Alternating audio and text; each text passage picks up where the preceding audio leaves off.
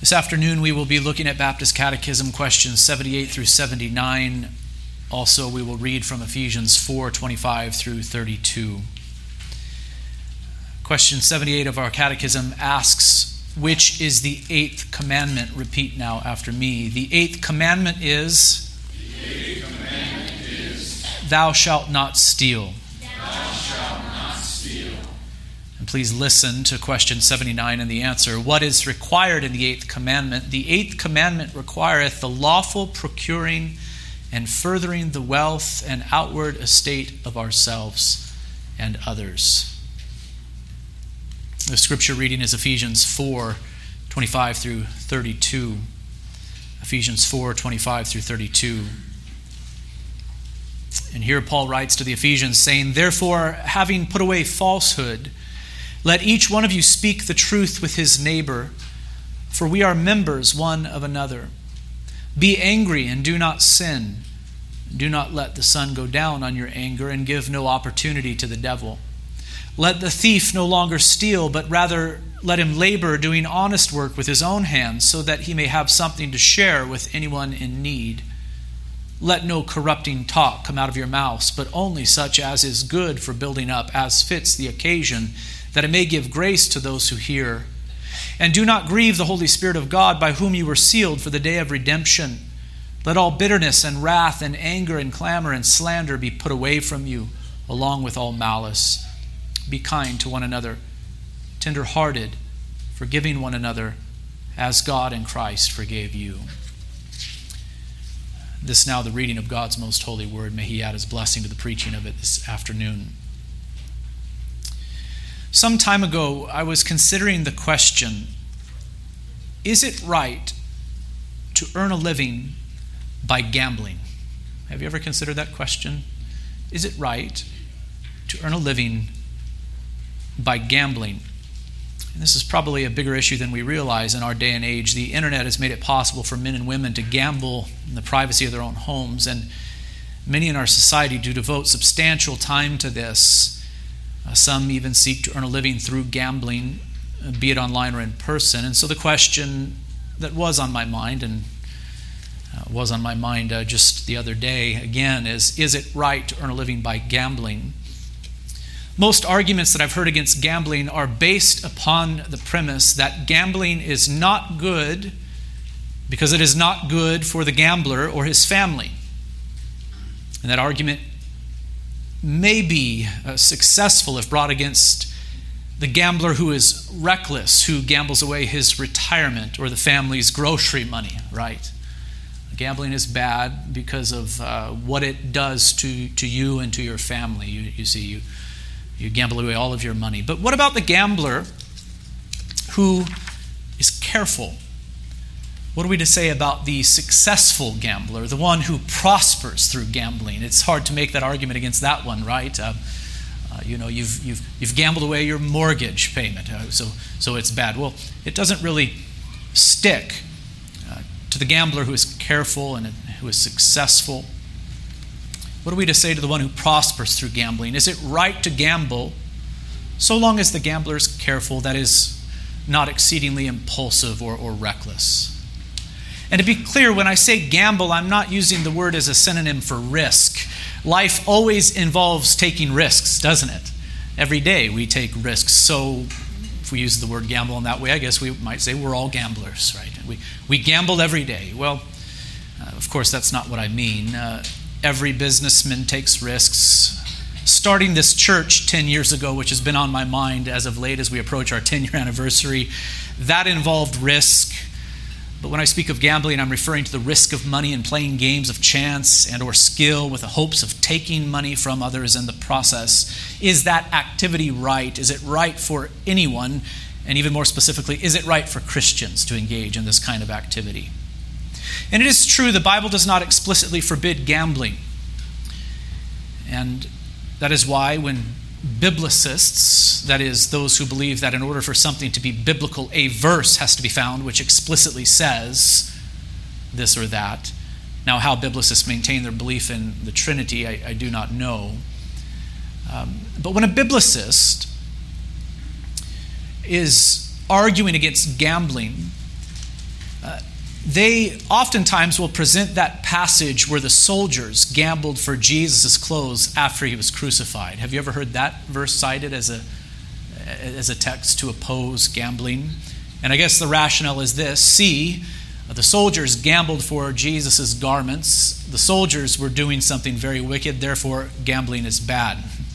But we are not biblicists, are we, brothers and sisters? We are biblical, but we are not biblicists. We understand that the Bible communicates truth not only explicitly, that is, by explicitly stating this or that, but through necessary consequence. In other words, some things must be regarded as true because of what the Bible explicitly says in other places. For example, the Scriptures teach that there is only one God, and yet the Father, Son, and Holy Spirit are called God. Therefore, God must be triune. The Bible never says God is triune, but what the Bible says about God demands that we believe God is triune. This is how the Scriptures communicate truth to us. So we must be careful to not fall into the error of the biblicist to say, I've got to find a verse that says this or that if I'm going to believe this or that. No, we have to carefully study the Scriptures, and sometimes we take all that the Scriptures say and we come to certain conclusions. And so it is with gambling. The Bible never says, thou shalt not gamble, but it does have other things to say about how we are to go about procuring wealth and how we are to respect and even promote the wealth of others. And when these clear and explicit teachings are considered, it becomes clear that gambling is a sin. It is not the right way for us to increase our wealth. Two passages are particularly helpful. One we have already read, Ephesians 4:28. It says, let the thief no longer steal, but rather let him labor, doing honest work with his own hands, so that he may have something to share with anyone in need. Did you hear that text? Let the thief no longer steal, but rather let him labor, doing honest work with his own hands, so that he may have something to share with anyone in need. This is the standard for the Christian. In fact, it is a standard for all people, but particularly the Christian. How are we to go about increasing our wealth? How are we to go about increasing our wealth and our possessions? Now, putting aside the issue of receiving gifts, which is a valid way to increase wealth as well. Putting that aside, we are to labor. We are to work. We are to use the gifts that God has given to us, physical gifts and mental gifts, to earn a living. We are to toil. And in fact, the text does not only say that we are to work, but that we are to do what kind of work? Honest work. Honest work. So we must admit that not all work is honest work. Let that sink in for just a moment. Not all work is honest work. I'm sure you realize that there are some very skilled and hard-working people in the world who make lots and lots of money doing dishonest things. God's standard for procuring wealth is not only that we work, that we labor, but that we do honest work. That is how we are to increase our wealth. And what is honest work? Well, though more can be said, let me say two things. Most obviously, it is work that is not inherently sinful. There are some who work very, very hard at extorting others, for example. You know, very smart people, hardworking, diligent people. They might work 20 hours a day, you know. And what do? They extort people. This is not honest work, for the work itself is a violation of God's law. And secondly, honest work is work that not only takes, but gives. Honest work is work that not only takes, but gives. Think of that for a moment. The Scriptures teach that the laborer deserves his wages. And this is the nature of honest work. Honest service is rendered, and a fair and honest wage is given in return. There are so many different types of work out there. This takes many forms, but I think this is a feature of honest work. Honest service is rendered, and a fair and honest wage is given in return. There are many kinds of work out there. But I think this must be a characteristic of it if it is to be honest work. The gambler may work very hard at his gambling. He may even have the skill to prosper in it, but that does not change the fact that his work is not honest. For when he gambles, his objective is only to take, but never to give. Isn't that the objective of the gambler? To sit down with a group of people, be it physically or virtually, and to take, but never to give. And this is why when gamblers stand up to walk away from the table, most of them walk away disappointed. They walk away not with a smile on their face, but with a frown, for they have lost and they've received nothing. Paul says, let the thief no longer steal, but rather let him labor doing honest work with his own hands so that he may have something to share with anyone in need. And so you see that Paul's positive instructions concerning the procurement of wealth through honest work are rooted in the 8th of the 10 Commandments.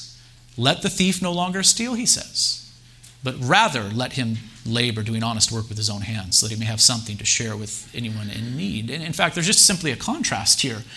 Christian, do not violate the 8th commandment, which forbids thievery. Instead, do this. Do the positive thing that the 8th commandment requires. Labor with your own hands. Increase your wealth in that way. Do honest work. Render a service and be compensated for it. So gambling is forbidden in the Scriptures because it falls short of the standard of procuring wealth through honest work. And it is also a violation of the 8th commandment, which says, thou shalt not steal. Though the gambler may exert a great deal of effort in his gambling, gambling is not work, properly speaking, for it does not provide a service, it only takes. Properly speaking, gambling is theft. It is consensual theft. That is what gambling is.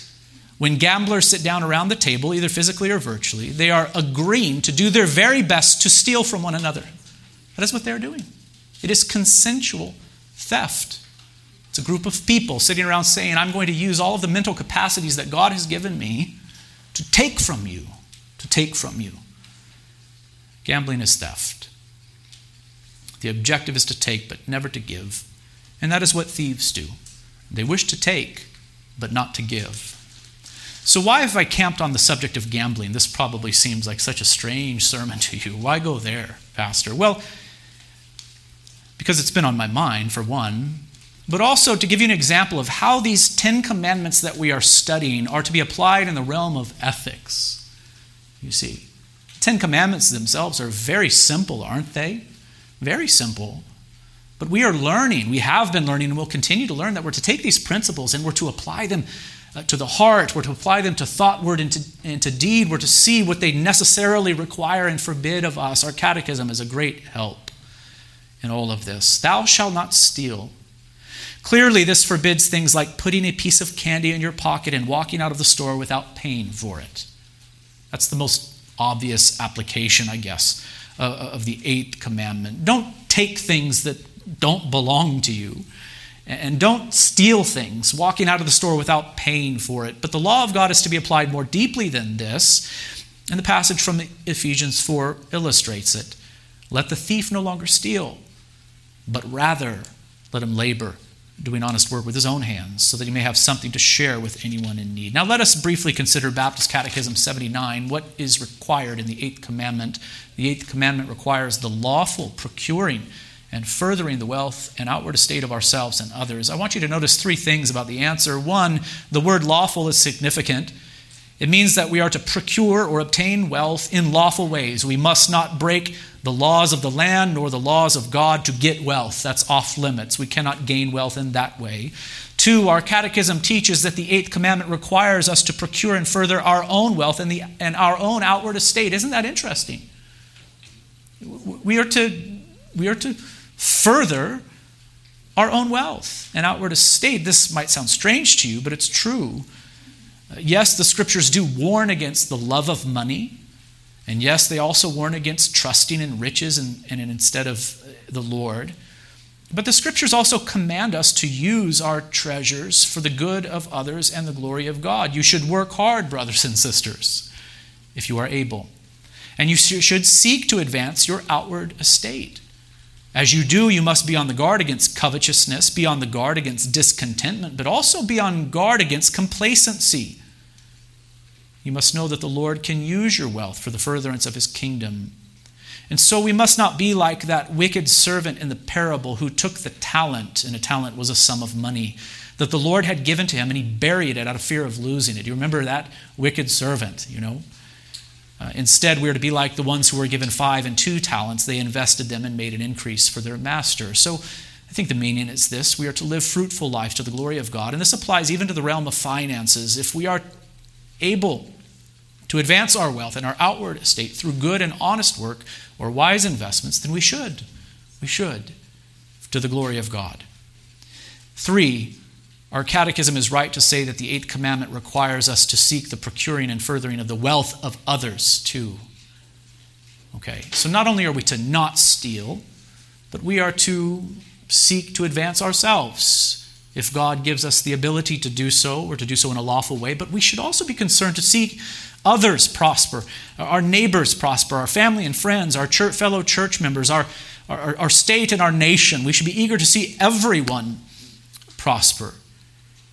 And this is what will happen, generally speaking, in societies where men and women are left free to exchange goods and services and are honest in their dealings with one another. Everyone's wealth, generally speaking, will tend to increase. But where there is injustice, where there is favoritism, greed, and dishonesty, the powerful, rich, and well-connected will tend to prosper, whereas the weak and marginalized in society will tend to languish. It is a grave mistake to assume that economics is a zero-sum game. In other words, it is a mistake to assume that when one person increases in wealth, that others must decrease, as if there are always winners and losers. I think this is counter to the law of God.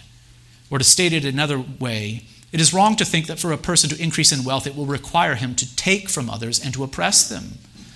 Yes, this is how things go with gambling and thievery.